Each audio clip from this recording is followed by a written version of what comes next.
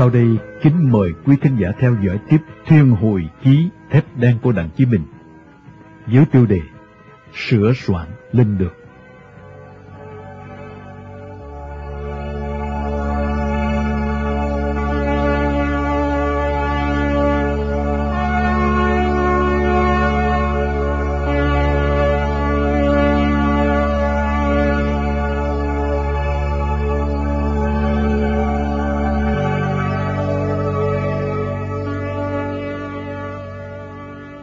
Theo những quy định trong thời gian đó, tôi phải làm một số thủ tục về giấy tờ. Trong đó tôi phải viết một cái giấy ủy quyền cho thân nhân. Đã từ 6-7 tháng trước, mỗi tháng lương của tôi là 5.000 đồng, không kể công tác phí như thuê nhà, xe cộ, vân vân. Vì vậy, nếu vì lý do nào đó mất liên lạc, như bị bắt, bị chết, vân vân, đều được coi như là mất tích. Nhà nước sẽ trả cho thân nhân 12 tháng lương. Đó, nếu ai ra đi vì tiền, thì 60.000 đồng là một sinh mạng của một con người. Thực ra, tất cả những người trong Cục Tình báo miền Nam đều hiểu, đối với những người ra đi, nếu không vì một lý do nào khác cao đẹp như non sông đất nước, thì làm sao số tiền đó có thể mua được họ? Cục cũng hứa hẹn rất nhiều. Nếu công tác thành công trở về, chính phủ sẽ cho đi nghỉ ở Nhật mấy tháng. Nếu công tác trở về, sẽ vân vân và vân vân. Vậy, còn nếu không trở về, thì sẽ được mất tiêu.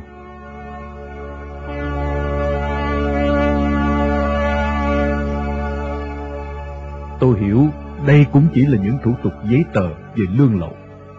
Vậy mà phải nghe, phải làm những vấn đề này, mặt tôi cứ nóng dần lên. Thật lòng tôi nghĩ thà đừng có cái mục này, tôi lại còn thấy lòng nhẹ nhàng thích thú hơn. Cho nên tôi rất uể oải, lần khân không muốn viết. Mấy lần tôi định nói thẳng với ông An, hay thôi, không phải viết nữa. Nếu tôi vào đất địch bị chết hay bị mất tích, cục cứ coi như là không có tôi. Chắc ông An cũng hiểu những nỗi niềm thầm kín của tôi, nên ông ta đặt nhẹ tay lên vai tôi, thân mật. Tôi hiểu lòng của Bình lắm, và cả cục ai cũng hiểu con người của Bình, cho nên họ rất quý và nể Bình. Bây giờ Bình hãy nghe tôi đi. Viết vài hàng chữ ủy quyền lại cho bất cứ ai, như bố mẹ, bạn bè, thân thuộc. Chỉ là một cái thủ tục phòng hờ, chứ người ta đi ra ngoài Bắc, đi ra đi về như đi chờ rồi có rắn đâu. Để khỏi phải nói nhiều, tôi ngồi viết nguệch ngoạc giấy ủy quyền cho bố tôi, tâm tư thầm nghĩ. Thôi, nếu có bề gì, thì đây gọi là một chút để đền công ơn các đấng sinh thành. Họ mang đến cho tôi một chiếc ba lô to của Nhật, bên trong đựng sẵn một đôi bốt de sô để lộ bùn và đi trong rừng, quần áo và một vài trang bị giặt, hầu hết đều sản xuất từ Nhật. Riêng cái túi vest màu xanh nước biển là của miền Bắc. Tôi đoán chắc chiếc túi này của một đồng bào vượt tuyến. Những túi trang bị đều dùng để đi từ ngoài biển vào và sống ở trong rừng. Còn quần áo, dép, mũ, vân vân để sử dụng trong những vỏ bọc thì chính tôi phải lo liệu lấy. Tôi nghĩ đến đôi dép sâu, tức là dép Bình Trị Thiên. Nó làm tôi thật vất vả. Tôi phóng xe chạy đôn đáo suốt Tân Định, ông Tạ, cầu ông Lãnh, tìm mua mà không có. Thậm chí Tả kiểu ra đặt thợ giày làm, họ lại không có nguyên liệu và không biết cách làm. Mãi tôi mới gặp được một ông thợ giày di cư đã từng sống ở vùng Việt Minh làm cho. Tay ông làm, nhưng mắt ông nhìn tôi đầy thắc mắc. Tôi phải nói, đây là một mốt mới ra lò của học sinh, của Tây chơi. Đi dép râu mà lại ngồi trên Solex hay Vespa thế mới hách. Ông thợ giày làm sao có thể hiểu được, nên ông tin quá. Tôi còn phải đi hớt tóc theo kiểu nông thôn miền Bắc và ra cấp mấy ngày phơi nắng cho da ngăm đen. Trong khi tôi phải làm những công việc bình thường này, đầu óc tôi lững lơ nghĩ về xã hội và con người trong thời đại ngày nay. Vào đất Cộng sản, hoạt động tình báo cho thế giới tự do, khổ thật. Phải trở về dạng một anh nông dân quê mùa cục mịch. Ngược lại, cộng sản và đất tự do hoạt động, thì lại lên comple, kính trắng, phong độ hào hoa. Càng tỏ ra vẻ trí thức thì càng dễ hoạt động. Chính một điều này đã đủ nói lên mức sống của hai xã hội, tương phản của hai cảnh đời.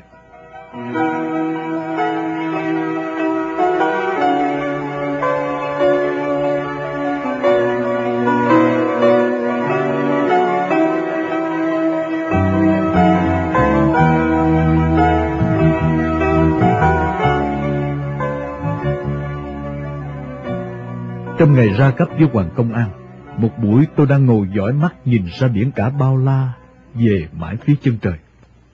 Tai đang nghe đài phát thanh Hà Nội, thì chợt một giọng thê thế của xướng ngôn viên miền Bắc tuyên bố về phiên tòa xử vụ C-47.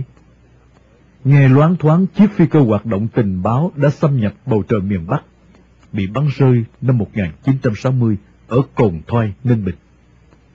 Nhiều người đã chết, vân vân. Còn mấy người sống sót bị thương. Điệp viên Đinh Như Khoa bị 15 năm tù. Mới chạm vào đất liền đã bị bắn rơi, chưa hoạt động gì. Phi công phụ Phan Thanh Vân bị 7 năm tù.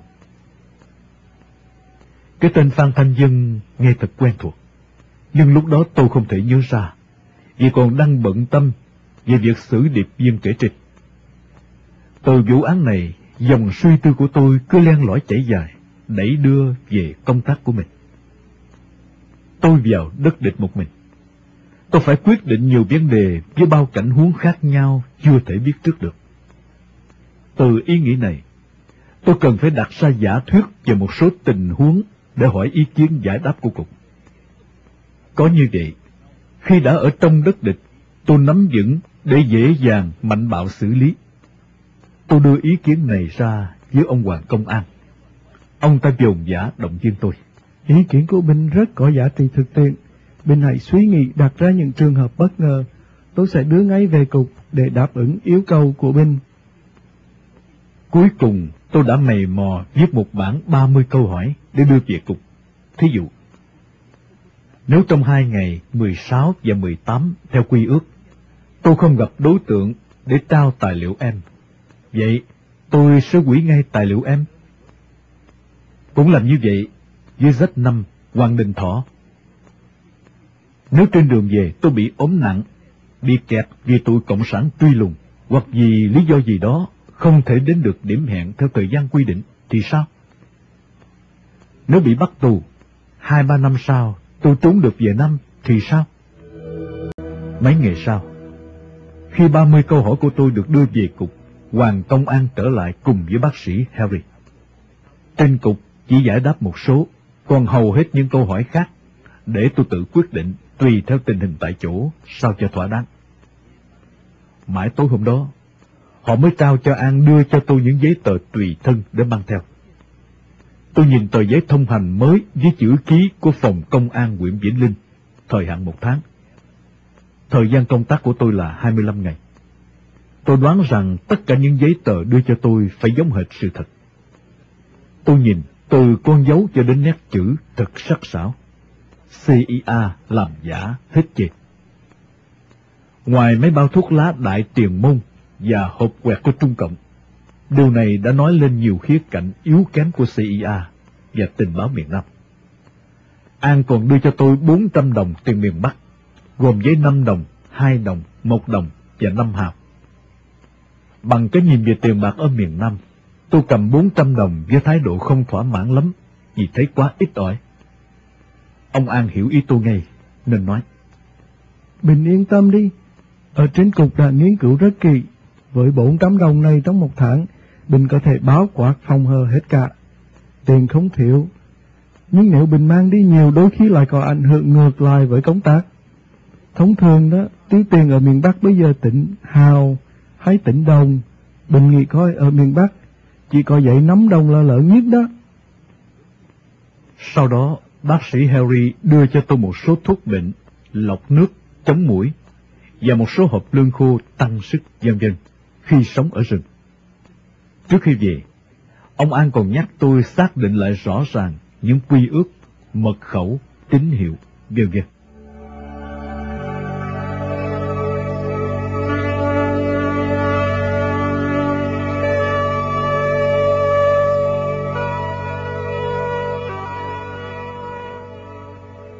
Ngày 20 tháng 4 năm 1962, ngày tôi rời thành đô dịu hiền và nhiều tình nghĩa.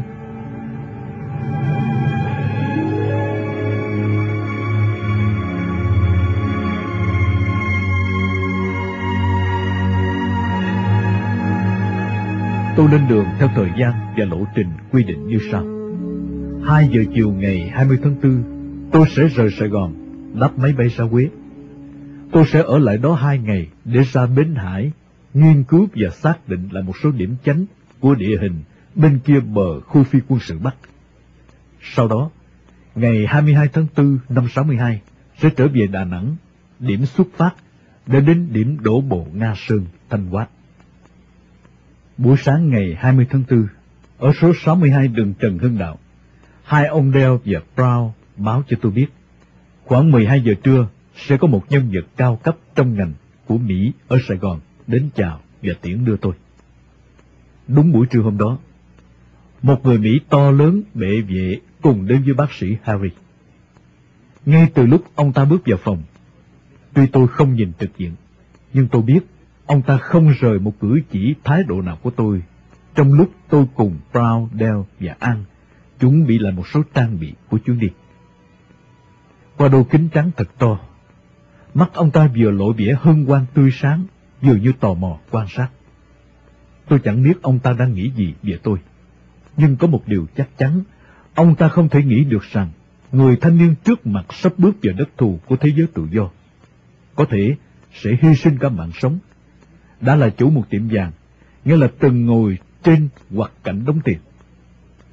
Nếu ông ta biết được như vậy, ông ta mới đánh giá được đầy đủ ý nghĩa chuyến đi của tôi. Cuối cùng, ông ta nắm tay tôi thật chặt, chúc tôi thành công và hẹn gặp lại. Lần lượt sau đó, Dell, Brown, Harry đều bắt tay tôi, nói rằng không thể ra trường bay đưa tiễn, vì lúc đó ở Sài Gòn rất ít người Mỹ, đi ra đó là điều bất tiện. Như tôi đã nói, trình độ Anh ngữ của tôi còn thấp, phải nói bằng tay nhiều hơn bằng miệng. Đồng thời, để hiểu được họ, tôi phải dựa vào sự phán đoán làm chính. Vì vậy, tôi chả nói hết được những điều tôi muốn nói với họ lúc chia tay. Những thứ việc dụng trang bị của tôi đều được mang đi trước. 1 giờ 30, tôi và An ra phi trường. Trên đường đi, tôi nhìn lại đô thành có thể là lần cuối, mắt đăm chiêu, lòng ngập ngừng thâm thẳm. Khi xe tới đường Công Lý, tôi thoáng thấy một anh bạn quen đang xông đôi 2 chiếc Solex cùng với người bạn gái rẽ vào phía đường Yên Đỗ. Âm vang của một bài hát quen thuộc từ đâu ùa đến với tôi như trỗi dậy thành lời. Rồi đây, mai này ai hỏi đến tên tôi, bạn ơi, hãy nói đã đi xa rồi. Phải chăng, đó là điềm báo trước một lần đi không trở lại? Tôi cũng nghe và thuộc nhiều bài hát, nhưng không hiểu tại sao lúc đó lại chỉ nhớ mấy câu này. Suốt từ lúc đó ra tới phi trường, tôi im lặng không nói một lời. Lòng vương vấn nặng nề như cái nóng chiều hè oai ả của thành đô. Tôi liếc nhìn sang An, trong cặp kính trắng, mắt An cũng đăm chiêu như đang nghĩ ngợi điều gì. Xe tới phi trường, tôi thấy ông Lý và ông cục trưởng đã có mặt. Đó là lần thứ 3 tôi gặp ông cục trưởng. Người ta nói quá tam 3 lần, chẳng lẽ tôi không còn lần nào gặp ông nữa ư? Mà đúng, sau đó không bao giờ tôi gặp lại ông. Nhìn hàng xe mép rậm rì to tướng của ông cục trưởng, nhất là đôi mắt dù đã được che khuất sau chiếc kính râm màu đen bóng, tôi vẫn thấy 2 luồng nhẫn tuyến phát ra. Có thể những ai là đối thủ sẽ không yên lòng khi phải đứng trước cặp mắt đó. Thấy tôi xuống xe, ông nhanh nhẹn chạy lại, nắm chặt tay tôi, niềm nở chào đón. Sau đó, ông ân cần hỏi: Trước khi anh đi, anh có yêu cầu bất cứ điều gì không? Tôi bâng khuâng nghĩ ngợi. Tôi cần cái gì nhỉ? Nếu tôi ra đi, Thành công chẳng nói làm gì, còn như bị bắt hay bị chết, tôi cần cái gì? Nếu như vậy, tôi chẳng cần cái quái gì cả. Điều tôi cần, tôi hiểu, kể cả chính phủ miền Nam cũng không làm gì được. Đó là, nếu tôi bị bắt, tôi cần được cứu ra. Cho nên nhìn ông ta, tôi cảm ơn và lắc đầu. Cuối cùng khi bắt tay, lúc tôi bước lên máy bay, ông cục trưởng đặt nhẹ tay lên vai tôi, dịu dàng, thân mật. Bình đi vào thực tiễn. Biết đâu sau khi thành công trở về, Bình lại mang nhiều kinh nghiệm huấn luyện bổ sung cho chúng tôi. Tôi hiểu, đó cũng chỉ là một câu xã giao để động viên khích lệ người ra đi mà thôi. Nhưng phải thừa nhận rằng, đó là một câu nói có giá trị thực tế của một người có nhãn quan tiến bộ. Tuy tôi nghĩ như vậy, nhưng tôi chỉ cười, không nói gì. Thấy tôi im lặng tư lự, ông cục trưởng nói tiếp giọng sôi nổi. Nếu Bình đi công tác thành công trở về, tôi sẽ ra tận Đà Nẵng đón Bình ngay khi còn ở trên hải thuyền. Tôi ngước mắt, nhìn thẳng vào mắt ông, miệng tôi hơi mỉm cười, để làm giảm độ căng sắc của mắt mình. Thì ra, tôi chỉ có giá trị khi thành công, còn lúc này chỉ là tiễn đưa lấy lệ. Tuy nhiên, nghĩ cho cùng, đời là thế. Nên tôi cười to hơn, và bàn tay tự nhiên cũng nắm chặt tay ông cục trưởng hơn khi từ giã.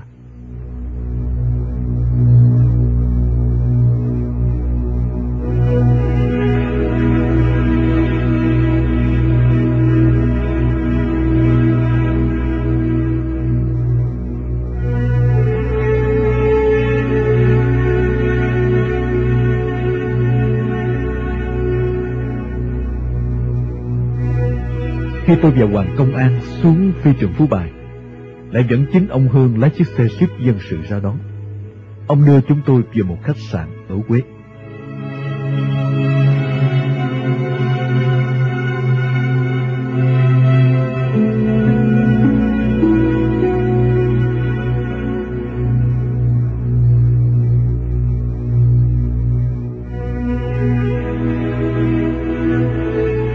Hôm sau, chúng tôi lại ra Bến Hải, nhưng lần này dịch về phía gần cầu Hiền Lương. Tôi muốn mắt đăm chiêu nhìn hai lá cờ đang phất phới tung bay trong gió lộng. Một lá đầy màu máu, sặc mùi tử khí giết chóc phía bên kia, và một lá cờ vàng với ba sọc đỏ hiền hòa phía bên này. Tự nhiên lòng tôi suy ngẫm, hai lá cờ đứng bên nhau, đang cùng tung bay trước gió dưới cùng một bầu trời tổ quốc. Thế mà muôn đời không bao giờ có thể sống chung, chỉ vì một lá cờ muốn trên trái đất này chỉ còn lại một màu duy nhất là màu của nó. Nghĩa là tất cả mọi màu cờ khác phải bị tiêu diệt. Ai cũng hiểu đó là lá cờ nào rồi.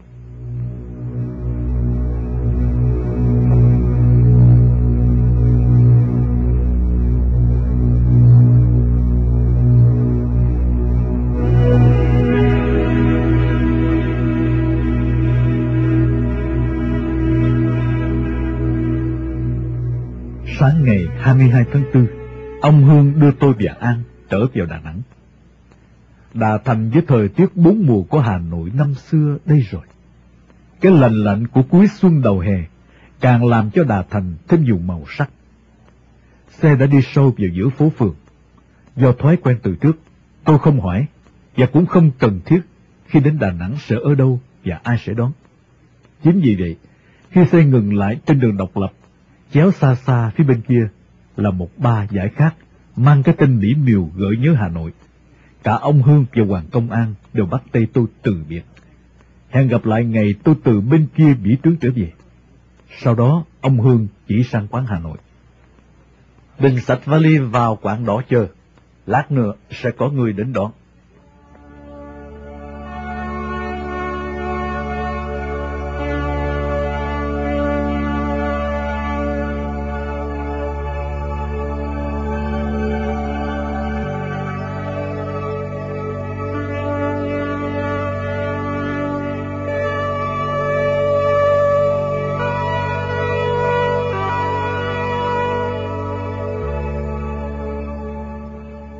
Vai khoác chiếc ba lô to màu vàng của Nhật, Tay khệ nệ xách chiếc vali, tôi tiến về phía 3 Hà Nội. Bước chân vào quán, nhìn thấp thoáng qua mấy chậu cảnh hoa lá tốt tươi. Tôi thấy bàn này vài sĩ quan thủy quân lục chiến, bàn bên kia người bộ binh ngồi chung với những người bận đồ không quân và thường phục. Sau phía trong, chỗ sát quầy buffet, trên những hàng ghế cao là mấy quân nhân dù cổ áo óng ánh một vài chiếc mai vàng. Tại một đầu quầy, 3 người mặc thường phục, kính trắng đạo mạo đang ngồi trầm ngâm bên những phiên cà phê sáng bóng. Quang cảnh trong quán, nổi bật vẫn là 3 bộ mặt giai nhân duyên dáng, lả lướt trong những tà áo dài bó chẽn, những thân hình căng đầy hương sắc.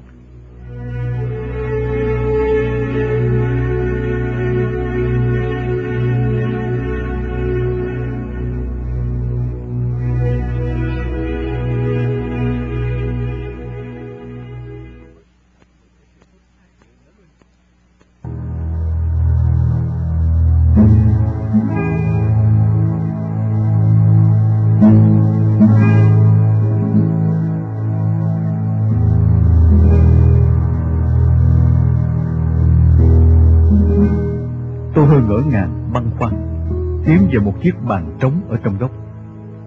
Chính cái dáng dấp không giống ai của tôi đã làm cho hầu hết những người trong quán đều quay mặt lại với những ánh mắt tò mò. Tôi coi như không biết, lựa thế đặt vali và ba lô. Tôi hiểu, đây là một trong những tụ điểm gặp gỡ của những giới son trẻ tài hoa nơi thành Đà. Tuy khác nẻo đường, nhưng cùng chung sở thích, những âm thanh du dương trầm bổng đưa đẩy bên những màu sắc mơ hồ chìm nổi chung quanh. Một tà áo màu hoa khế tiến lại, nhỏ nhẹ giọng của đất văn vật ngàn năm. Thưa anh dùng gì ạ? Nghe giọng nói của một giai nhân tuổi trạc đôi mươi với bối cảnh của chiếc quán, tự nhiên tôi nổi hứng gió sương. Một ly mặt tên sách, một cáp tăng. Khi cô chiêu đãi viên đưa rượu và thuốc lá ra, nhìn đôi bàn tay thon dài ống chuốt duyên dáng khẽ để ly rượu trước mặt tôi, gợi trí tò mò, tôi ngước lên. Đôi mắt long lanh thâm thẳm soi mói nhìn tôi ngập ngừng. Chắc là anh mới đến Đà Nẵng phải không anh? Hơi mỉm cười như để thừa nhận, tôi hỏi lại nhẹ nhàng. Thế cô đoán tôi là dạng người gì đến đây? Cô cũng mỉm cười, liếc nhìn vào chiếc ba lô và vali rồi dè dặt. Chắc anh là nhà chuyên môn tới mỏ than Nông Sơn phải không anh? Đầu tôi gật gật, nhìn cô như tỏ vẻ thán phục. Lời đoán của cô làm tôi chợt nhớ đến tên bạn thân của tôi là Lê Đức Bình, hiện cũng đang trông coi mỏ than Nông Sơn. Tôi nghĩ nếu có dịp sẽ tạt vào thăm hắn. Tuy vậy, tôi như lơ đãng phà hết khói thuốc, rồi quay lại khẽ cảm ơn cô, lững lơ để tùy cô suy nghĩ. Về sau, tôi mới biết cô này tên là Hiếu. Cô cũng là nguyên nhân trong vụ một anh trung úy thủy quân lục chiến đã phát cảnh cáo một ca sĩ khá nổi danh của Sài Gòn ngay tại Ba này hơn 1 tháng trước đó.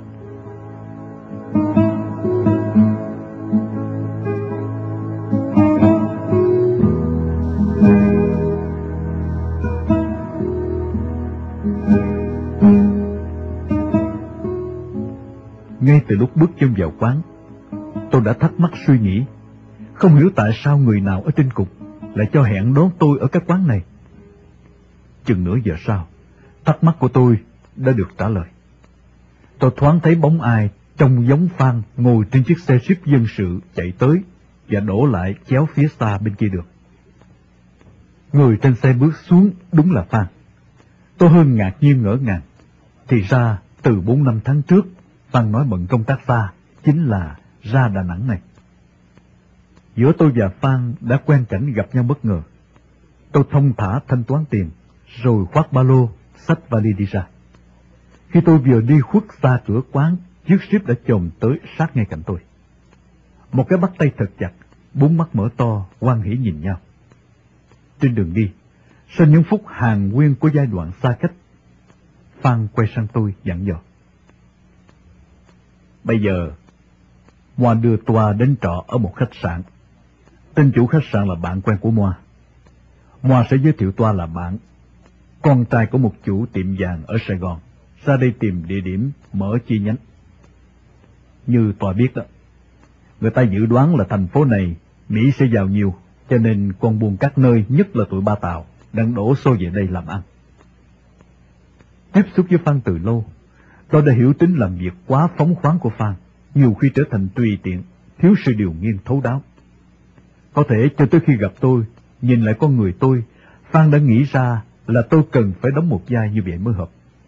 Tuy biết vậy, tôi vẫn gật đầu đồng ý, vì Phan hiện đang là người chỉ huy trực tiếp của tôi.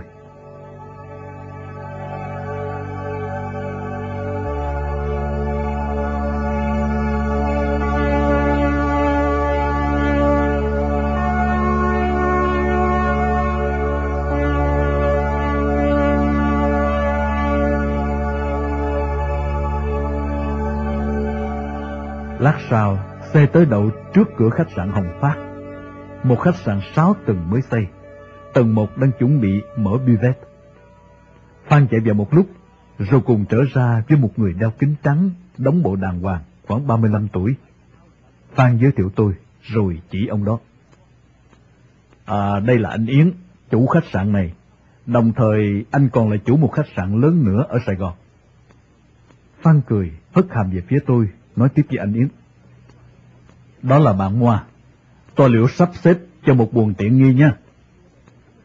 Ông Hồng Phát rất niềm nở cởi mở. Ông gọi người quản lý ra hỏi một lúc, rồi ông quay lại nói với tôi. Tôi rất vinh hạnh được quen biết anh. Ở đây buồng số 5 là tiện nghi nhất.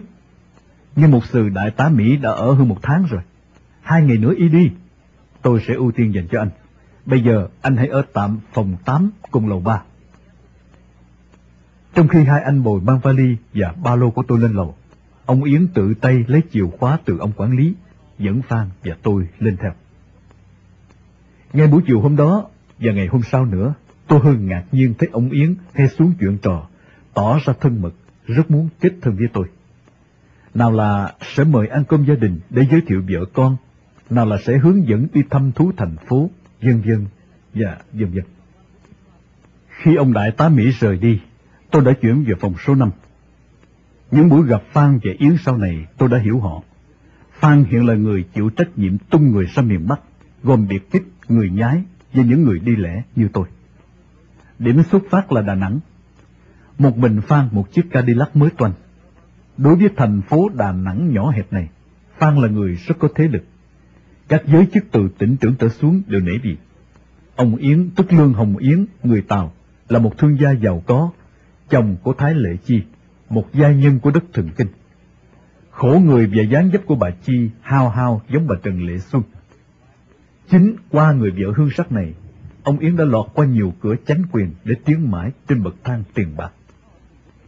Thấy tôi là bạn của Phan, ông ta nghĩ tôi không những là người có tiền bạc mà còn có thần thế nữa, cho nên đã hết mình săn đón. Những buổi chuyện trò thân mật, chính ông đã tâm sự.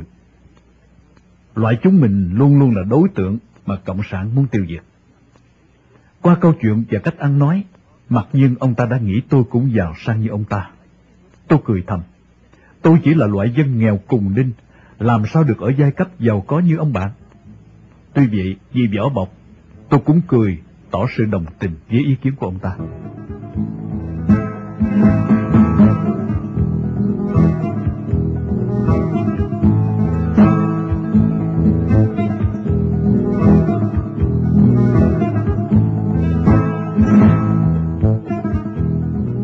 Tôi ra Đà Nẵng được 3 ngày. Phan đưa tôi đến một căn nhà gần phía cầu Hàng. Ở đây tôi gặp ông Brown và Dale. Vì có một số diễn tiến mới, hai ông ra đây trực tiếp thông báo cho tôi. Tôi ngồi nghe và sau đó cùng nghiên cứu, thảo luận lại một số vấn đề về tình hình cũng như tin tức. Ngoài ra, hai ông còn cho tôi biết thêm là hải thuyền tôi đi, phía bên ngoài sẽ có một tàu có hạm đội 7 đi hộ tống, hoặc đang có sự nghiên cứu lần sau, nghĩa là trong tương lai, sẽ dùng tàu ngầm. Khi đến điểm đổ bộ, dùng xuồng cao su nhẹ nhàng bí mật tiến vào bờ, vân vân.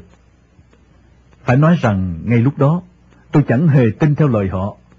Tôi vẫn nghĩ đó chỉ là những hình thức dùng để động viên, nâng cao tinh thần tin tưởng cho người đi hoạt động mà thôi.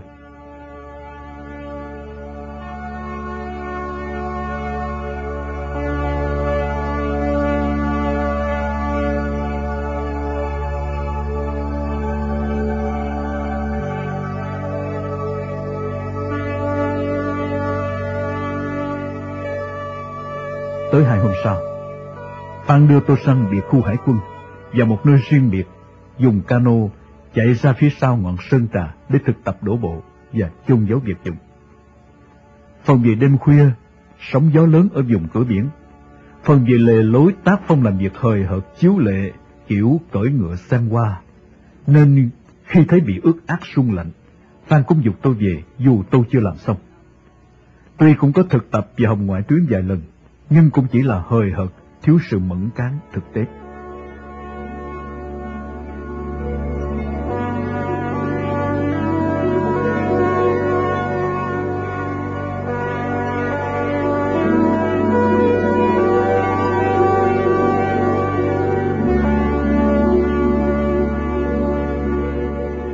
Một tuần lễ ở Đà Nẵng, tôi cũng có ý định gặp lại anh bạn Lê Đức Bình trong mỏ than Nông Sơn. Nhưng rồi công việc bề bộn cho đến phút chót, nên tôi đã không thực hiện được ý định này.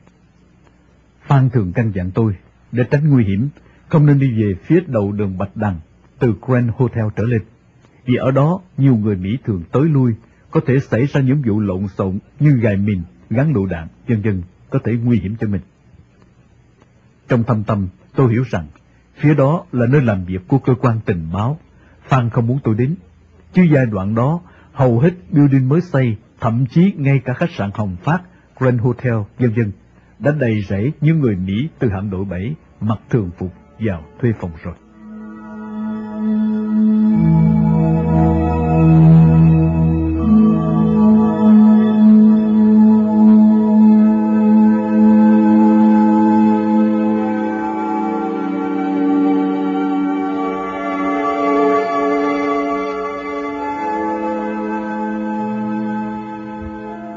Theo quy định, 7 giờ chiều hôm sau, ngày 28 tháng 4, tôi sẽ xuống hải thuyền đậu ở một nơi riêng biệt bên biệt khu hải quân. Bên ngoài trời mưa gió, khung trời Đà Nẵng chung quanh toàn biển nên gió thật nhiều. Không gian ẩm thấp xám xịt. Từng đợt gió mạnh đẩy bạt những hạt mưa nho nhỏ qua khung cửa sổ vào mái chỗ giường tôi nằm. Cũng chẳng hiểu tại sao tôi vẫn không muốn đóng khung cửa sổ lại, cứ nằm đón nhận từng làn hơi ẩm ướt của gió mưa, buông nơi tâm tư bồng bềnh ngược xuôi chìm nổi.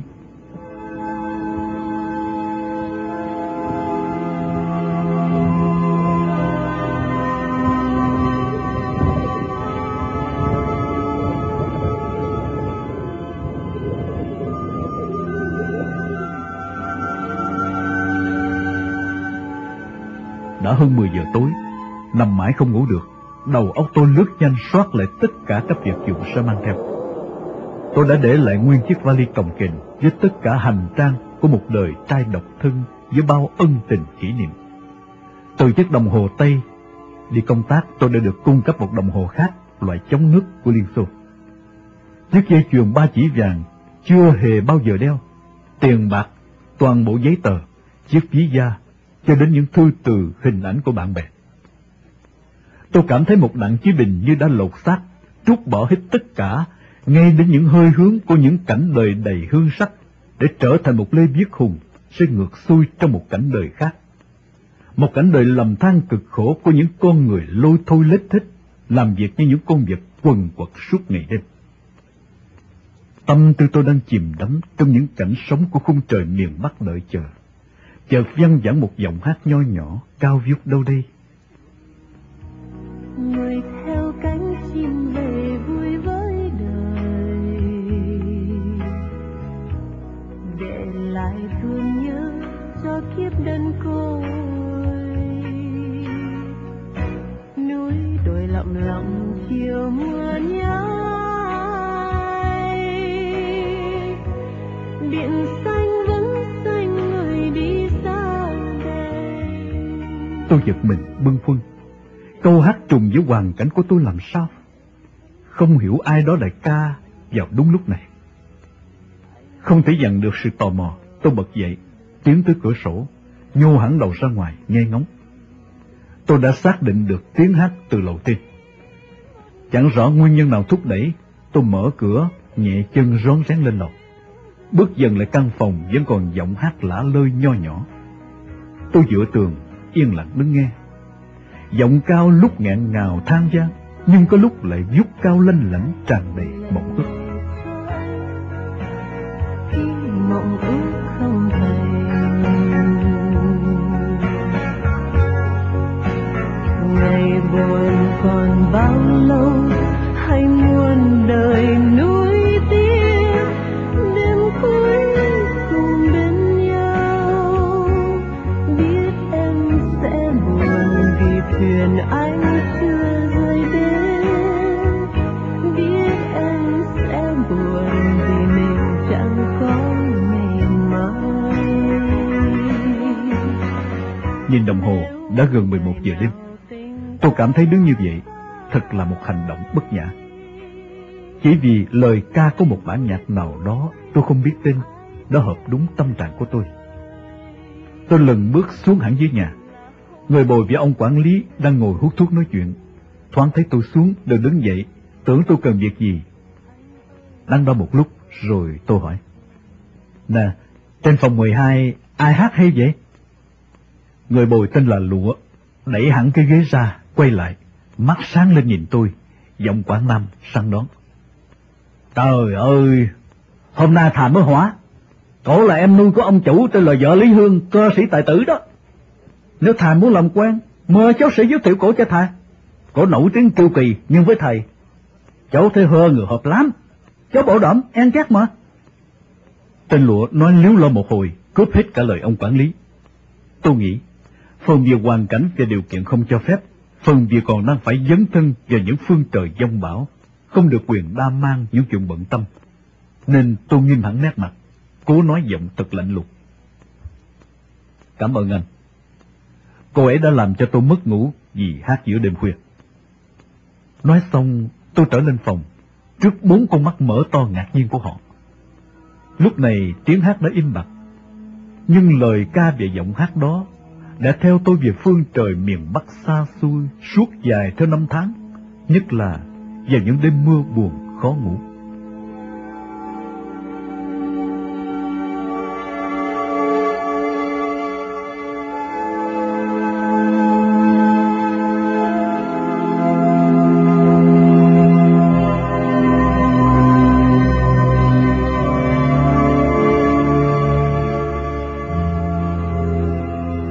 Năm giờ chiều hôm sau, Phan đến đưa tôi sang biệt khu hải quân.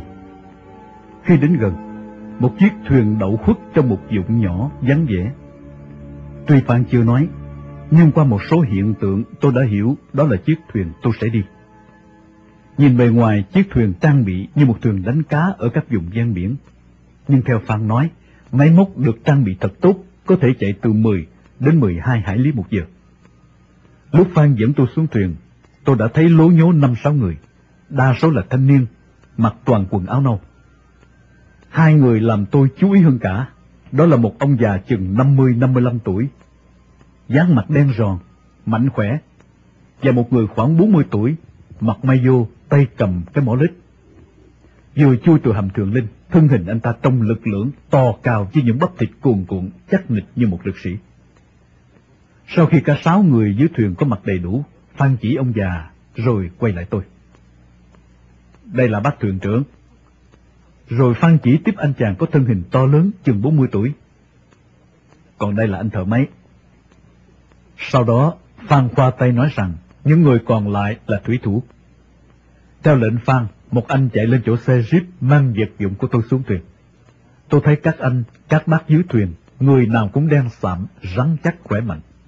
Họ đều là người Công giáo, vì tôi thấy ai cũng đeo tượng Chúa, và nhất là ở mấy vách thuyền, mấy cổ tràng hạt còn đang rung rinh theo đà lắc lư của con thuyền. Tất cả đều là người miền Trung. Khi cả Phan và tôi đã chui vào trong khoang thuyền, Phan quay lại hỏi toàn thể: Tất cả những đồ cần thiết đã chuẩn bị đầy đủ chưa, anh em? Bác thuyền trưởng dõng dạc trả lời: Thưa, tất cả đã đủ rồi. Phan hất hàm về phía anh thợ máy. Tình trạng máy móc thế nào? Anh ta trả lời, giọng Quảng Bình chắc nịch. Thưa, bình thường. Bây giờ Phan mới hướng về phía tôi, nói với toàn thể những người dưới thuyền. Đây là ông cán bộ, đi công tác đặc biệt. Các anh em có trách nhiệm phải đưa ông đến điểm đổ bộ như đã quy định. Suốt trên đường đi đến mục tiêu, ông có toàn quyền bảo thuyền quay lại. Các anh em phải theo lệnh. Nghe Phan nói, tôi hiểu. Nếu lúc đó bắt đầu về thực tế, tôi mất tinh thần, tôi sợ. Một điệp viên vào đất địch mà sợ hãi, dứt khoát chỉ làm hư việc, thì quay về là đúng. Nếu không, đôi khi còn tác hại hơn, không thể nào mà lường được. Anh sợ anh quay về, chỉ có một điều hại là công tác chưa thi hành được, chứ địch chưa biết gì. Và anh chỉ bị kỷ luật như đã quy định mà thôi. Chứ não anh đã sợ mà anh cướp vào đất địch, chắc chắn anh sẽ không hoàn thành được công tác vì dễ dàng bị địch phát hiện. Địch sẽ khai thác những tài liệu mật anh mang theo, sự di hại còn to lớn biết chừng nào.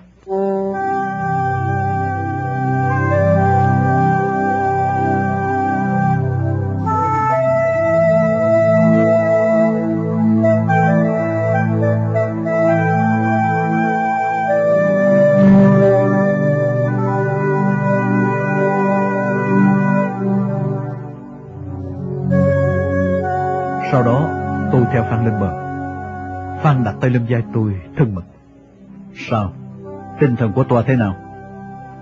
Tôi mỉm cười, đập mạnh vào tay Phan một cái, đùa cợt. Đó, tinh thần của tôi đó. Phan siết chặt tay tôi. Rồi không biết Phan nghĩ thế nào, tự nhiên giang tay ôm chặt tôi. Không nói một lời từ giã, hẹn gặp lại hay chúc thành công. Đó cũng là cá tính của Phan khi chia tay.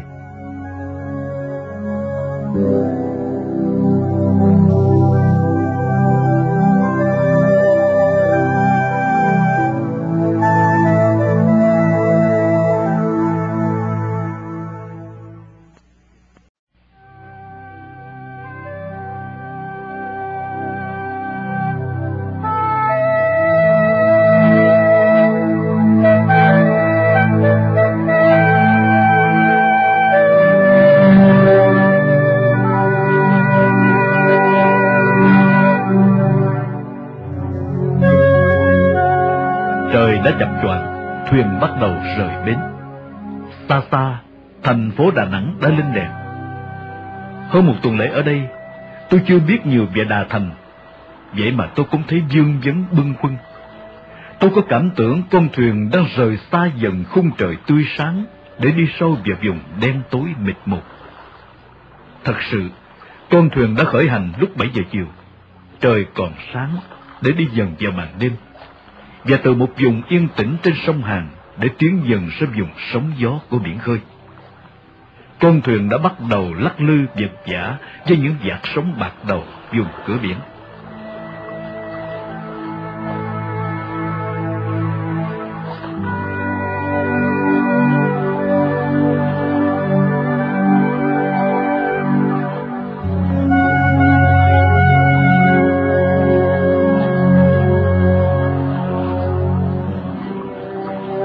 Tôi đứng giữa mui thuyền. Đã gần nửa đêm, bầu trời rất thấp, hàng trăm ngàn vì sao nhấp nháy. Tôi đưa mắt nhìn một vòng chung quanh. Tôi có cảm tưởng bầu trời như một chiếc vuông khổng lồ úp xuống mặt nước bao la, cùng chiếc hải thuyền cô độc đang âm thầm rẽ sóng. Giữa màu xám xịt mênh mông của biển khơi là những tảng trắng đục của những lớp sóng bạc đầu trông như đá hoa cương. Chiếc thuyền nhấp nhô nghiêng ngã, đập vào đầu những ngọn sóng, gây nên những tiếng bộc bạch chắc nịch, làm cho thân thuyền rung lên, phát ra những tiếng kêu cọt kẹt.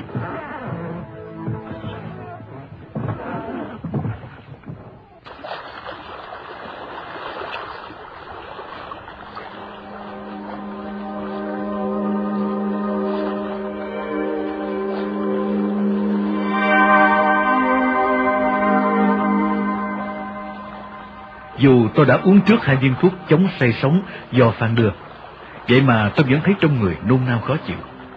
Tôi đành phải chui vào trong khoang nằm nghỉ.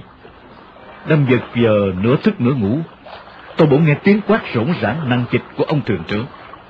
Buộc lại cờ vàng đen lên! Dù người rất mệt vì say sóng và đã nôn ói 2 lần, tôi vẫn phải cố bò lên xem chuyện gì. Trời đã sáng, mọi người đang hướng về phía mặt trời mọc. Một chiếc tàu màu trắng toát cách xa chừng khoảng 5 cây số đang chĩa mũi về chiếc hải thuyền. Quá xa và cũng do ánh nắng, tôi không trông rõ màu cờ của chiếc tàu đó. Thấy anh thợ máy đang quỳ phía mũi thuyền dán mắt vào chiếc ống nhòm, tôi cố lần ra, khẽ đặt tay vào vai anh. Anh quay lại, hơi ngạc nhiên khi thấy tôi. Anh tươi nét mặt. Tàu của ta không sao. Rồi anh trao ống nhòm cho tôi. Qua ống nhòm tôi đã nhìn rõ màu cờ vàng 3 sọc đỏ phía cuối tàu. Và đó cũng là lúc chiếc tàu đang chuyển mũi về phía trái, tức là vào bờ.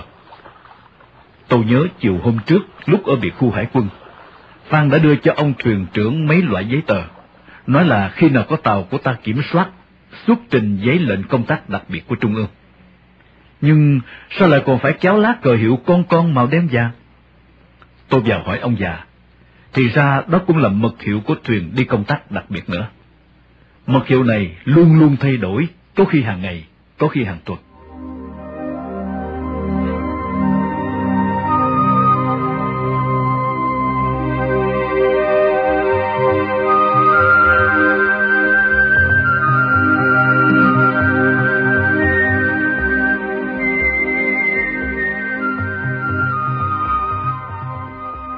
Mặt trời đã lên cao, nền trời trong xanh, mặt biển thật yên lặng. Tuy vậy, phần vì bị nôn mửa, phần vì tôi không hề ăn uống gì nên người rất mệt. Mặc dù cảnh biển trời thật đẹp, thật hùng vĩ, nhưng tôi vẫn phải chui vào khoang nằm. Tôi nằm chập chờn, lúc tỉnh lúc mê, nhưng tôi vẫn theo dõi được những diễn tiến của con thuyền. Khoảng gần trưa, thái độ của mọi người có vẻ thận trọng, dè dặt hơn. Cứ 5-10 phút, lại một người mang ống nhòm ra phía mũi thuyền quan sát một vòng.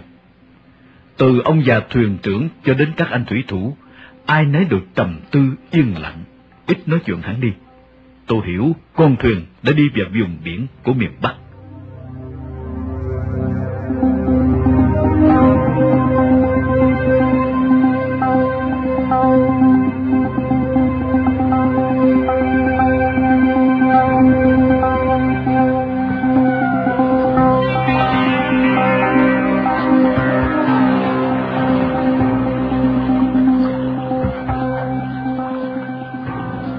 Ánh nắng đã nhạt dần. Một ngày nữa đã trôi qua. Tôi đã biết, từ bác thuyền trưởng cho đến các anh thủy thủ, trước đây họ đều là dân chài lưới chuyên môn ở Nghệ An. Họ đã chối bỏ bạo quyền vô nhân khát máu cộng sản, di cư vào miền Nam. Họ là những người dân hiền lành chất phác, suốt đời chỉ biết cặm cụi làm ăn. Họ đã ra đi thoát khỏi bàn tay sắc máu của lũ cộng nô, tìm đến được thế giới tự do. Nhưng họ còn thấy trách nhiệm của họ và với những bà con thân thuộc còn ở lại, nên họ đã tình nguyện làm công việc này để góp phần nhỏ bé, giới hạn do cuộc sống đơn giản ít học thức của họ. Do đó, tình cảm thương yêu đồng bào, đồng chí thật chân phương, thấm đượm, gần gũi. Thấy tôi bị say sóng, không ăn uống được gì, người nào cũng săn sóc giúp đỡ như anh em ruột thịt. Họ nấu từng bát cháo nóng, đưa từng hộp dầu cao với những cử chỉ thật đậm đà, gần gũi, làm cho tôi vô cùng xúc động. Là một đêm nữa trôi đi bình lặng.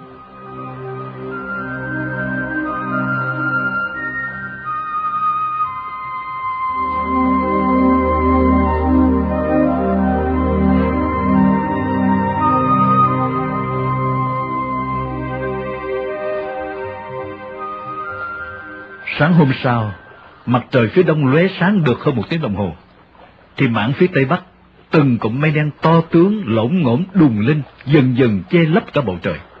Không khí tự nhiên oai nồng khác thường, mặt biển óng lên màu vàng nhật. Mấy ngày rày, tôi chỉ hút được chút sữa, ngồi một lúc qua mày chóng mặt, tôi lại phải nằm. Gần về chiều trời vẫn oai ả, giữa biển khơi mà im gió như trong buồng. Nét mặt mọi người đều lộ vẻ lo âu với những hiện tượng không bình thường của thiên nhiên. Đột nhiên, một anh thủy thủ tay đang cầm ống nhòm ở ngoài mũi thuyền quay lại, mặt nhớn nhác, tay chỉ trỏ phía xa xa, miệng nói léo nhéo nghe không rõ vì tiếng máy nổ ồn ào. Mọi người, ngay cả tôi, linh cảm thấy một điều bất thường. Dù mệt, tôi cũng cố cùng mọi người đổ xô ra phía mũi. Xa xa, từ phía trái, tức phía trong bờ, có 2 chấm đen đang tiến dần về phía chiếc thuyền. Tôi giằng lấy ống nhòm từ tay anh thủy thủ. Rõ ràng 2 chiếc cano đen xì. Vì còn quá xa nên chưa trông rõ cờ hiệu, nhưng ai cũng hiểu rằng còn chệch vào đâu được nữa. Đó chính là cano của bộ đội hải quân biên phòng của Cộng sản.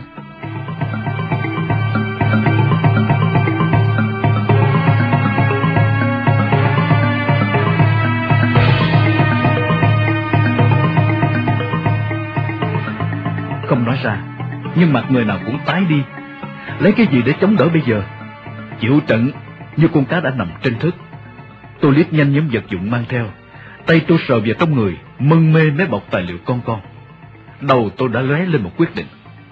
Phút cuối cùng sẽ gửi chúng vào lòng biển cả, dứt khoát bằng mọi giá, không để những tài liệu này lọt vào tay kẻ thù. Những bước chân chạy khẩn trương sầm sập, những tiếng nói to dằn mạnh của mấy người ý ới. Mở tốc lực trội ra, đè lại chạy theo không phải, bò lửa lên mũi căng ra. 2 chấm đen càng lúc càng to, càng rõ ra. Qua bản thân mình, tôi hiểu rằng trống ngực của mỗi người đều tăng nhịp đập theo tiếng máy tàu.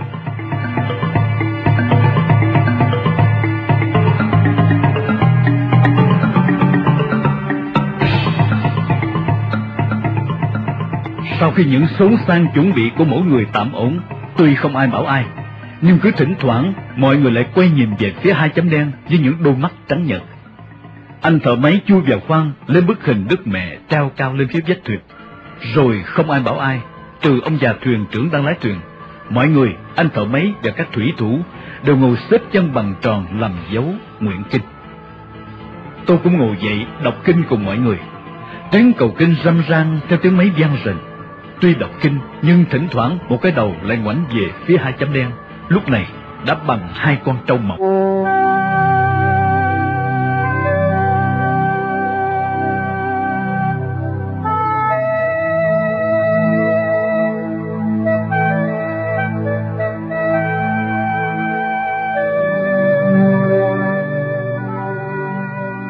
Mây đang mù mịt, trời càng thẫm dần.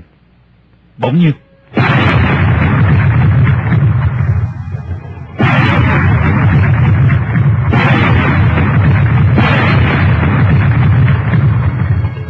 bốn tiếng súng như xé màng tai mọi người, làm cả 7 cái đầu đều quay về phía 2 chấm đen một lượt. Tiếng đọc kinh càng to, càng cấp bách hơn. Mọi người đọc kinh dọn mình chịu nạn. Khoảng cách của 2 chiếc cano và chiếc thuyền càng lúc càng ngắn lại. So với sức máy của con thuyền với sức máy của 2 chiếc cano, tôi có cảm tưởng như sức chạy của con gà đối với 2 con chó sói. Đột nhiên, một làn chớp xanh lè nhán lên, một tiếng nổ làm rung lên mặt biển, rồi những tiếng gầm của đại bác rền vang ngang dọc trên bầu trời. Những hạt mưa lạch tạch ngoài mũi trên mui thuyền, gió bắt đầu lồng lộng thổi, sóng cuồn cuộn nổi lên, mưa gió xoáy mịt mù, chiếc thuyền dựng lên ngược xuống, nhấp nhô giữa muôn ngàn núi sóng. Biển trời gầm rú át cả tiếng đọc kinh và tiếng máy của thuyền. Mọi người đều nhìn lại, 2 chiếc cano đã mờ mịt trong gió mưa.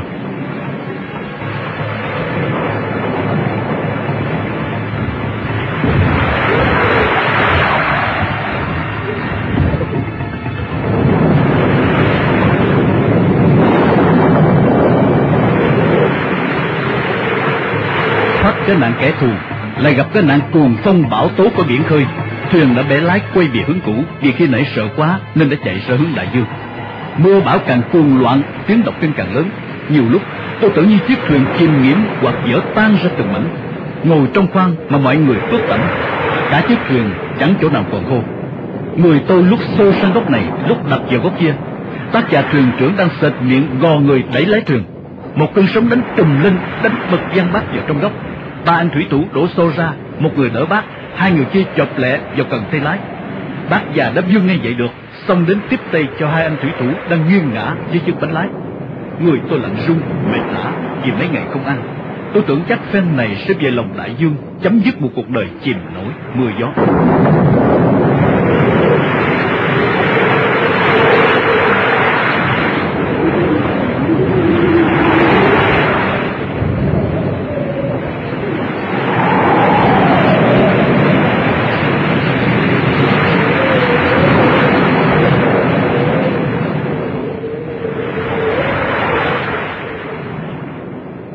chừng nửa giờ sau, mưa tạnh, gió dịu dần, biển khơi đất trời nguôi cơn giận. Màn đêm đã bao phủ cả bầu trời. Tôi đưa mắt nhìn khắp chung quanh, chỉ một màu xám xịt, chẳng còn thấy bóng dáng hai con trâu điên đâu nữa. Chính chúng cũng đã chạy thoát thân, và có lẽ chúng nghĩ rằng chiếc thuyền của chúng tôi hẳn đã làm mồi cho cá biển.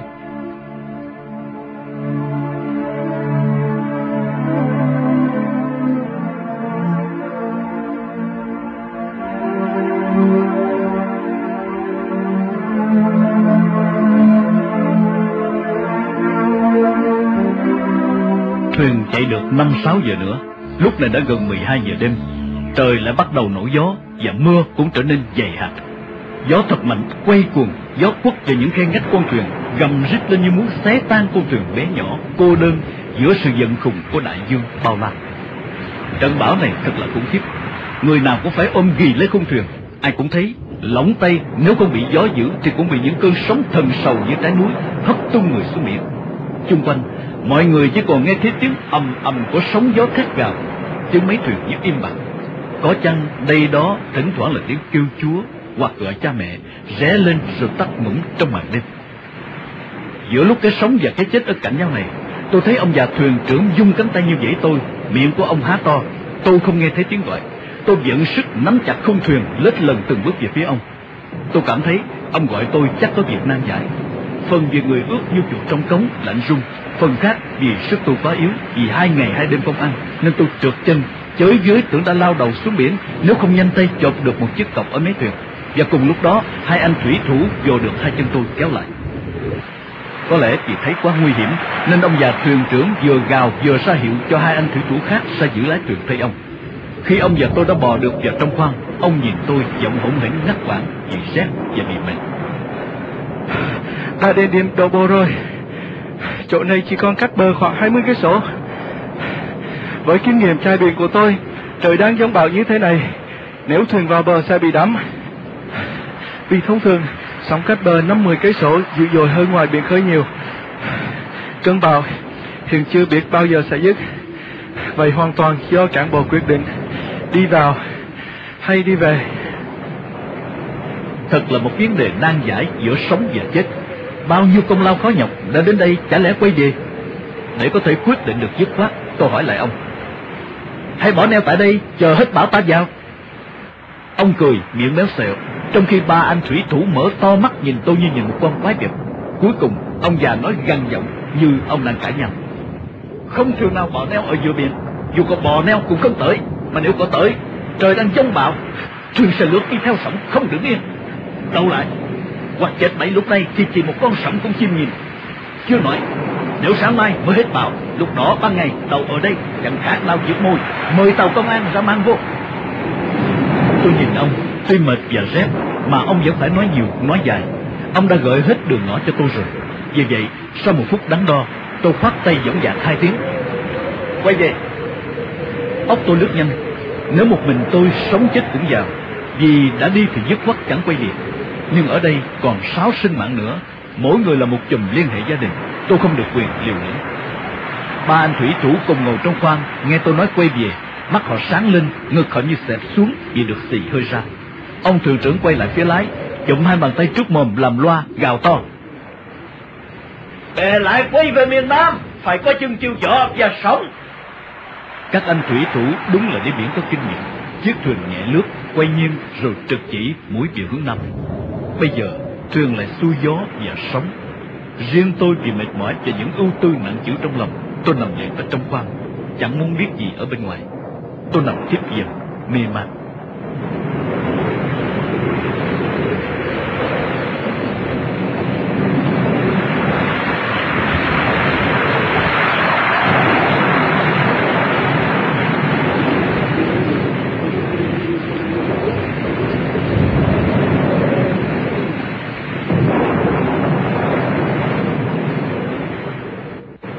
Sáng hôm sau, trời yên biển lặng. Tôi vẫn chỉ mơ mơ màng màng, rồi tôi lại thiếp đi. Mãi cho tới khi anh thợ máy lay tôi dậy. Tôi nhìn miệng anh nói, nhưng giọng nghệ an thật khó nghe. Có lẽ vì mệt quá nên tai tôi ù chăng. Thấy tay anh cầm bát cháo con đang bốc khói, và qua ánh mắt, tôi hiểu anh muốn bảo tôi cố ngồi dậy húp bát nước cháo này. thái độ của anh đã xoa dịu phần nào những niềm nặng trĩu u buồn trong lòng tôi. Tôi chống tay ngồi dậy, đón nhận tình anh. Tôi chỉ biết nhìn anh bằng ánh mắt biết ơn.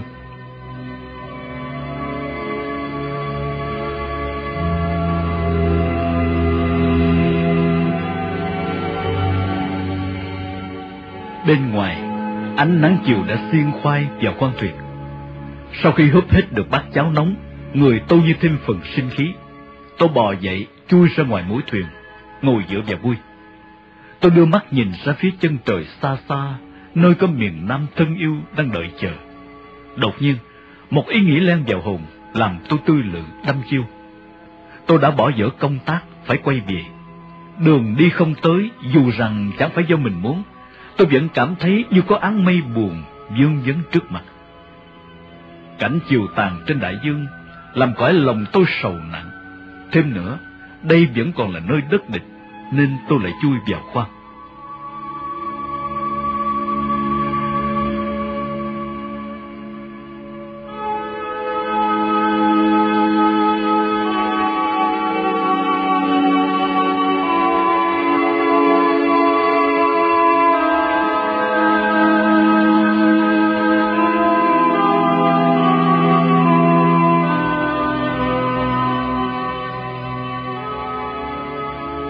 Một đêm, một ngày nữa trôi qua.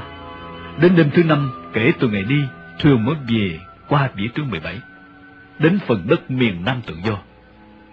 Như đã nói trên, vì mang một tâm sự không vui, phần khác vì say sóng không ăn uống gì được, làm người tôi càng mệt, nên suốt trên đường về tôi cứ nằm li bì. Mãi tới gần nửa đêm, tôi nghe loáng thoáng nhiều tiếng ồn ào quát tháo. Một vài vệt đèn pin chiếu lấp loáng vào trong khoang thuyền. Một chiếc tàu tuần nào đó của hải quân đến kèm sát để hỏi giấy tờ, dù thuyền đã đánh tín hiệu bằng đèn pin trước rồi. Một chiếc cano nhỏ trên lối nhố một số người cập vào phía mũi thuyền. Tôi không muốn họ thấy tôi kéo chiếc chăn đơn che mặt và vẫn nằm yên. Một lúc sau, thuyền lại tiếp tục đi. Mờ sáng hôm sau, thuyền về tới bến cũ trong biệt khu hải quân.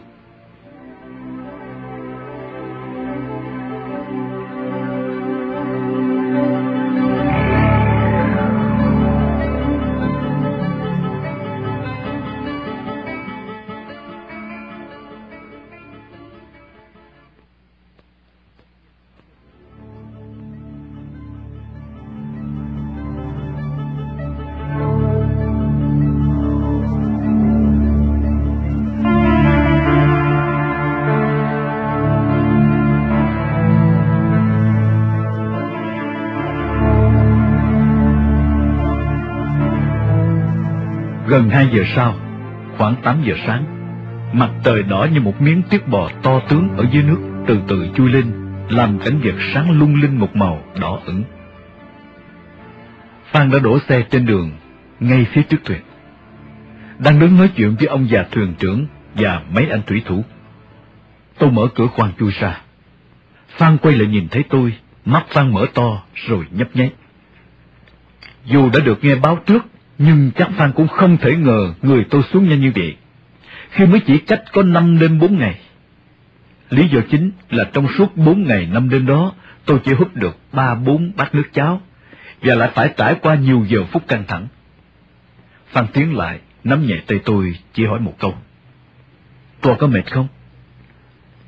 Cho tới lúc lên xe, Phan thấy tôi ít nói hẳn đi. Nếu là người khác có thể sẽ tưởng rằng sau một chuyến đi căng thẳng, tinh thần của tôi bị xuống. Nhưng có lẽ Phan đã hiểu nét trầm tư của tôi, nên đã đập vào vai tôi, vừa cười vừa nói: "Mưu sự tại nhân, thành sự tại thiên mà. Tôi nghĩ ngợi làm gì?" Đã 5 ngày không rửa mặt, lại đang mặc bộ quần áo miền Bắc, dép râu, mũ cối, nên tôi chui ra băng sau, mở chiếc vali của tôi mà Phan đã mang theo từ cơ quan sang cho tôi để thay đồ. Trên đường về thành phố, Phan nói: "Bây giờ Toa chưa thể về Hồng Phát được. Mo đã tạm thuê cho Toa một căn phòng trong khu vắng vẻ. Toa hãy về đó tắm rửa, cạo râu, ăn uống cho lại sức. Chiều mai Mo sẽ trở lại đón Toa về Hồng Phát." Phan đưa tôi đến một khu mới xây, chỉ lãng vãng 5-3 người Mỹ đã thuê, nên tương đối chẳng ai để ý tới tôi.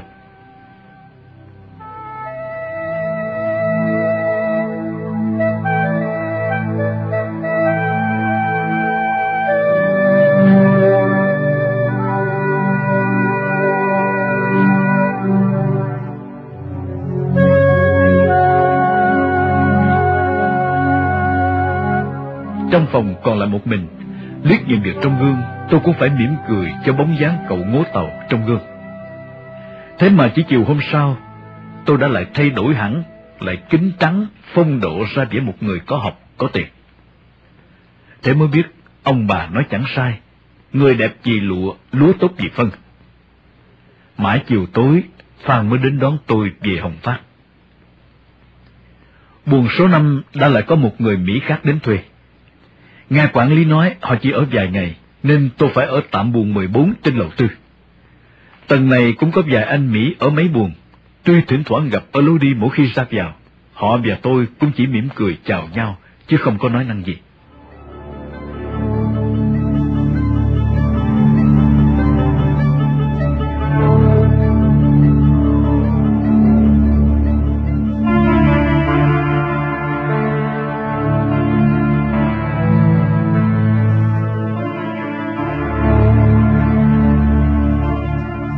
Hai ngày sau, Phan cho biết công tác sẽ là tiến hành vào ngày 28 tháng 5. Như vậy, tôi có gần 1 tháng để nghỉ ngơi, lấy lại sức và tinh thần. Theo quy ước, ngày đi thường phải là những ngày cuối tháng. Tôi băn khoăn hỏi Phan, vì sao đài khí tượng của ta lại không biết gì về những cơn bão đột xuất? Phan trả lời, với trình độ và phương tiện của đài khí tượng của mình hiện nay, mình chỉ dự đoán tương đối chính xác về thời tiết trong một thời gian 30 giờ và trong một phạm vi bán kính 300 cây số. Mà điểm đổ bộ lại ở ngoài tầm quá xa và thời gian cũng cách hàng 50-60 giờ, nên thiệt là khó. Sau khi tôi làm báo cáo gửi đi được 3 ngày, tường trình những nét diễn tiến cơ bản của chuyến đi. Có lẽ ở Sài Gòn, những người trên cục cho rằng cần phải khích lệ, động viên tinh thần tôi. Nên một hôm, Phan đến bảo sẽ đưa tôi đến gặp một nhân vật của cục muốn tiếp xúc. Phan đưa tôi tới quán nước Diệp Hải Dung. Khi gần tới nơi, Phan dặn, toa vào một mình, tìm một bàn trống, cứ gọi theo ý mình. Toa ngồi chờ, sẽ có người đến gặp. Tôi vào quán, một lúc sau, thoáng nhìn chéo góc đường, tôi thấy một người mặc sơ mi trắng ngắn tay, thắt cà vạt, khoảng ngoài 40, lái một chiếc xe Jeep dân sự cùng mới. Bên cạnh là ông Lý, một người miền Bắc tôi có gặp vài lần. Đậu xe ở một góc xa, người đó và ông Lý cắp chiếc cặp đen theo sau, tiến vào quán. Trong quán cũng đã có đông người, hầu hết là thành phần trẻ. Do hướng dẫn của ông Lý, hai người đến bàn tôi. Vì không muốn người chung quanh để ý, nên họ chỉ cười nhẹ và bắt tay tôi, chứ không nói gì cả. Khi đã ngồi gọi thức uống xong, ông Lý hơi cúi ra giữa bàn nói nhỏ, nhưng ra vẻ trang trọng. Đây là ông cục phó, có nhã ý muốn ra gặp anh. Vậy anh cần giải quyết hay đề bạt ý kiến gì, anh cứ nói. Sau khi nghe ông Lý giới thiệu, tôi nhớ lại qua vài câu chuyện với Phan ở Sài Gòn lúc trước. Tôi đã biết đây là ông Nguyễn Khắc Bình. Vì vậy, một lần nữa, tôi hơi nghiêng đầu tỏ vẻ được vinh hạnh gặp ông.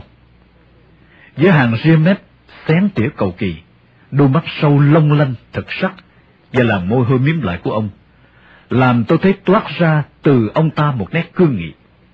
Có lẽ vì thấy tôi mãi chưa nói gì, ông mỉm cười thân mật. Trong người anh có được khỏe không?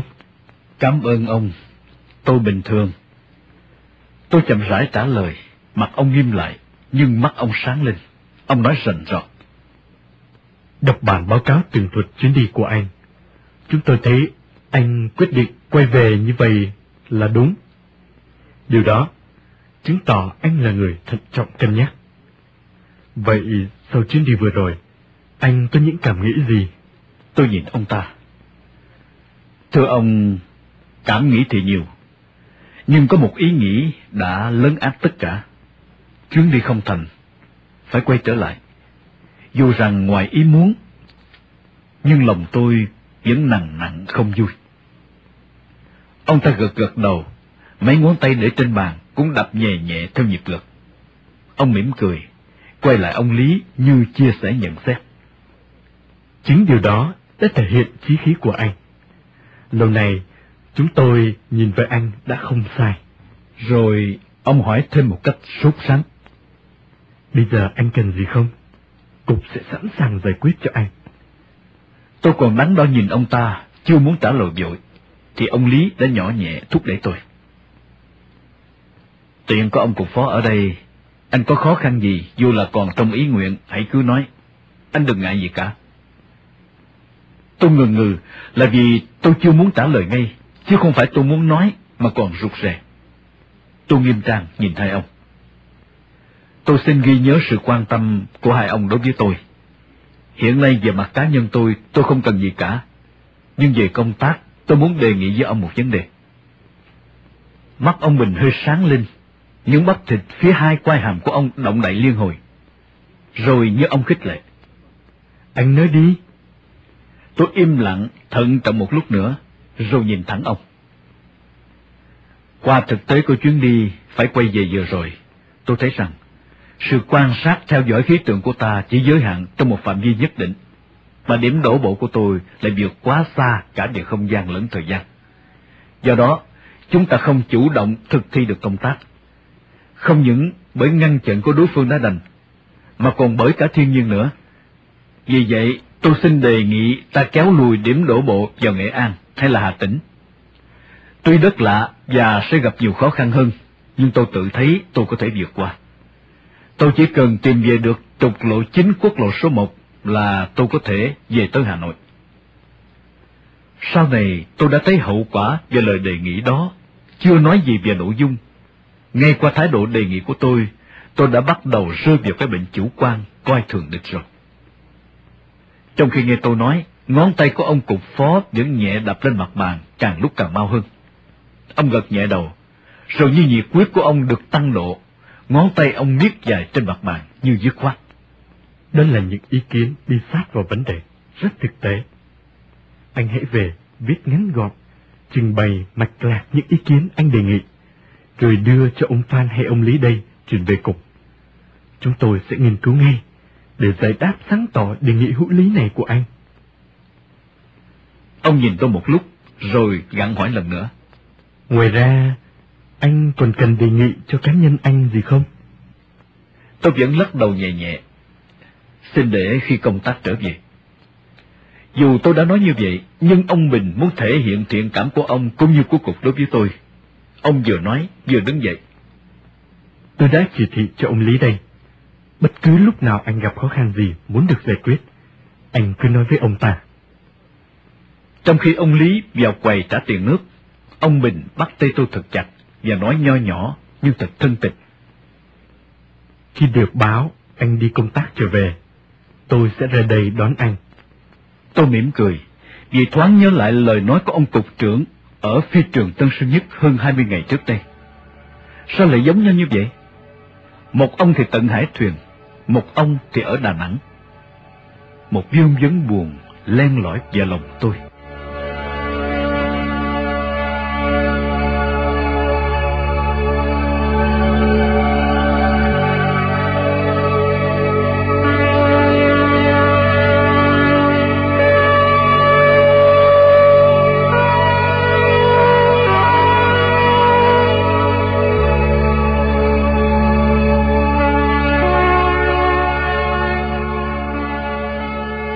Trên đường trở về khách sạn Hồng Phát và cả đêm hôm đó, lòng tôi vẫn đầy vơi nhiều chuyện về đất nước và con người. Để gạt đi những nỗi niềm nặng trĩu trong lòng, nhớ đến anh bạn Lê Đức Bình. Sáng hôm sau, tôi đến số 80 đường Độc Lập, văn phòng đại diện của mỏ than Nông Sơn, gửi một lá thư nhờ chuyển ngay. Cuối tuần đó, Bình ra Đà Thành liền. Anh đến Hồng Phát gặp tôi, anh mang theo hai người bạn giới thiệu là Xuân và Sĩ. Bình với tôi cùng tên, khi còn ở trại sinh Pavilamot. Để phân biệt, anh em gọi tôi là Bình Folis, vì lúc đó tôi thường đi chiếc xe máy dầu của Đức hiệu này. Còn Lê Đức Bình thì vì có mái tóc quăn nên anh em gọi là Bình Xoăn. Phải nói, tình bạn bè đã sưởi ấm lòng tôi. Sau mấy ngày đây đó bên nhau tâm sự, anh nằng nặc đòi tôi phải vào mỏ để thăm nhà và vợ con anh. Anh phải về làm việc ngay, vì chỉ xin nghỉ được có một ngày. Tôi làm sao có thể nói cho anh biết được chuyện gió mưa của tôi, nên đã hẹn với anh vào một dịp khác, cái dịp Tết Congo sau này.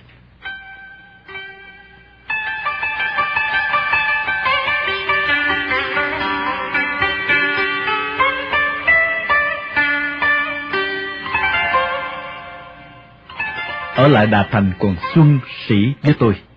Một mình Xuân một chiếc Vespa đời 62 của Ý và một chiếc Peugeot 203. Các anh cũng là những người trong giới tài hoa son trẻ của thành Đà. Điều thích thú là các anh và tôi lại đồng một sở thích, đó là thiên nhiên. Cho nên từ đó hết đi Cửa Đại, Lăng Cô, Mỹ Khê, Thăng Bình để ngắm biển cả bao la, những hoàng hôn lộng gió, những bình minh diệu kỳ mang nhiều sức sống, lại đến Ngũ Hành Sơn, Tam Kỳ để chiêm ngưỡng cảnh núi đồi hùng vĩ. Bao nhiêu những thắng cảnh của hòn ngọc miền Trung. Ôi quê hương ta tuy nghèo nàn lam lũ đạm bạc, nhưng muôn đời vẫn đẹp mãi trong lòng tôi.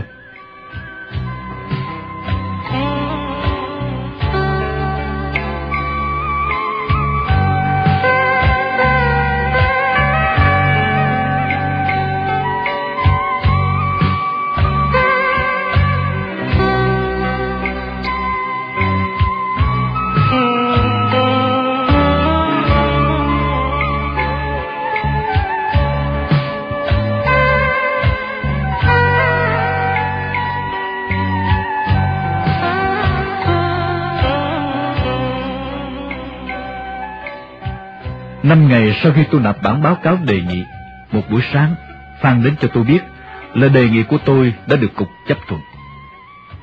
Rồi Phan hân hoan nói tiếp: như vậy thì đỡ trở ngại rất nhiều.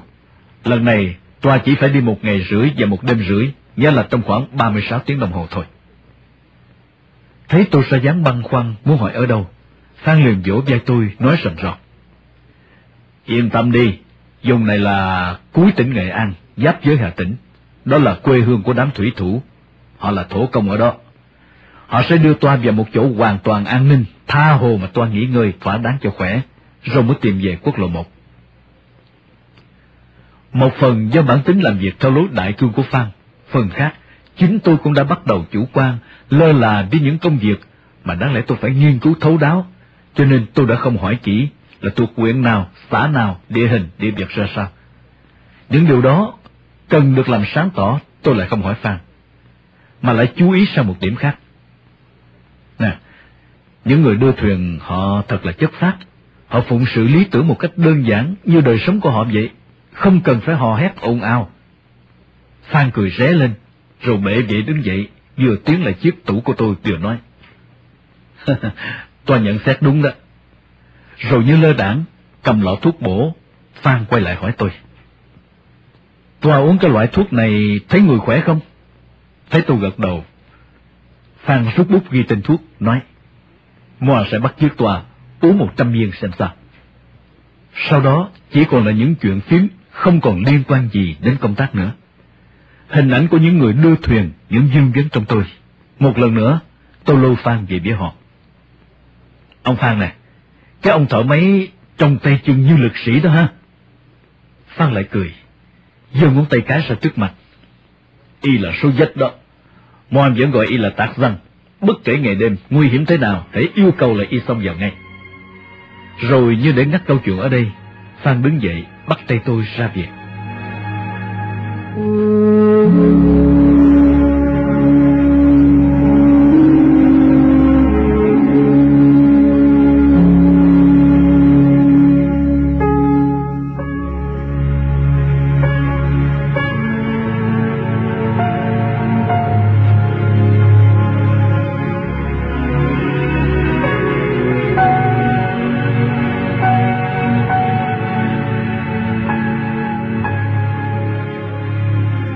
Sớm muộn rồi ngày tháng cũng đến mức ấn định. Sau một trận mưa đêm hôm trước, sáng hôm 28 tháng 5, khung trời Đà Nẵng không một viễn mây. Phố phường cảnh vật như được lau chùi, rửa sạch từ đêm. Khí hậu đầu hè dịu mát như mùa thu. Đã hẹn trước, 11 giờ Phan đến đón tôi.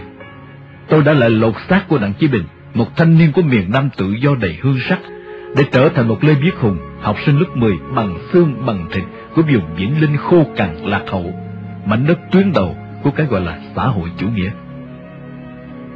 Hôm đó cũng là buổi ra đi, buổi giả từ Đà Thành và cả miền Nam hiền hòa nhiều ân tình, để đi về một phương trời đầy chông gai nguy hiểm. Lòng tôi thật nhẹ nhàng lâng lâng. Có lẽ một phần vì là chuyến thứ hai, đã giảm đi sự xốn xang hồi hộp của buổi ban đầu, nhưng vì còn một phần nữa nằm sâu kín trong tâm tư tôi. Đêm hôm trước, nằm nghe tiếng mưa rơi, tôi đã liên tưởng đến những quãng đời khi tôi còn sống ở Sài Gòn. Từ hình ảnh của những người ruột thịt thân thương, những bạn bè đầy tình nghĩa, đến những người trong cùng, tất cả đều rõ ràng như một cuốn phim lướt nhanh trước mặt. Tôi hiểu, ít nhiều đã có một số người trông chờ nơi tôi. Rồi như một niềm thúc đẩy, ngay từ hồi đêm, tôi đã nâng quyết tâm và tự nhủ thầm, phải làm được một điều gì để không ngượng với tấm thân trai khi đất nước còn trong cảnh chia hai xẻ ba như thế này. Đã ra đi, bằng mọi giá, mọi cách phải đến bờ, dù chẳng hay ho thì cũng phải hung hăng được một vài.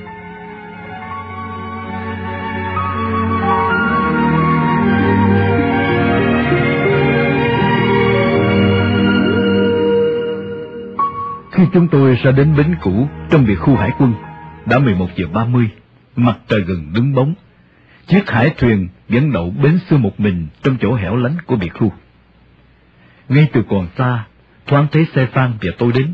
Dưới thuyền đã lố nhố mấy anh thủy thủ quen mặt, quần áo nâu sòng, nét mặt người nào cũng tươi tỉnh như khung trời Đà Nẵng. Khi xe ngừng hẳn, một anh đã quen như lần trước vội chạy lên bờ, xách chiếc ba lô và vật dụng của tôi xuống. Chỉ mới một lần cùng chia sẻ hiểm nguy, mà tình thân thương đồng đội đã nhanh chóng nảy mầm giữa tôi và các anh, các bác. Những chiếc bắt tay nồng hậu, những ánh mắt long lanh gần gũi như ruột thịt anh em. Bến cũ người xưa, công việc làm lại. Nhớ lại ban sáng, khi tôi đưa bản quy ước đón tôi đã khẳng quyết vào 3 đêm 22, 23 và 24 của tháng 6. Mỗi đêm 2 tiếng, từ 1 giờ đến 3 giờ sáng. Đổ bộ ở điểm nào, sẽ đón ở điểm đó. Phải phòng hờ 3 đêm để dự trù trước những trục trặc trở ngại về phía tôi là chính. Có thể nhỡ xe, nhỡ tàu, trốn chạy, vân vân. Nghĩa là trăm ngàn thứ chưa thể biết trước được. Theo quy định, cứ từ 1 giờ đến 3 giờ sáng, trong 3 đêm ước định, tôi sẽ dùng chiếc máy con hồng ngoại tuyến, hình dạng giống như cái ống nhòm 2 ống kính, chạy bằng pin. Dùng máy này nhìn ra ngoài biển. Chiếc máy cứ 1 phút nháy sáng lên một lần, ánh sáng màu hồng xanh. Tuy nháy này thật nhỏ, thậm chí trong đêm tối, nếu có người chỉ đứng cách xa 10 thước cũng không thấy gì. Thuyền ở ngoài khơi, cách xa hàng chục cây số, trong đêm tối cũng dùng loại máy này nhìn vào bờ, sẽ nhìn thấy điểm sáng lóe lên xanh như làn chớp. Từ đó, thuyền tới điểm nháy sáng mà vào. Tôi có cảm tưởng, chúng tôi như những cô nàng và những anh chàng đom đóm bật tín hiệu để tìm nhau trong đêm khuya. Chỉ có khác là khoảng cách quá gần và quá xa.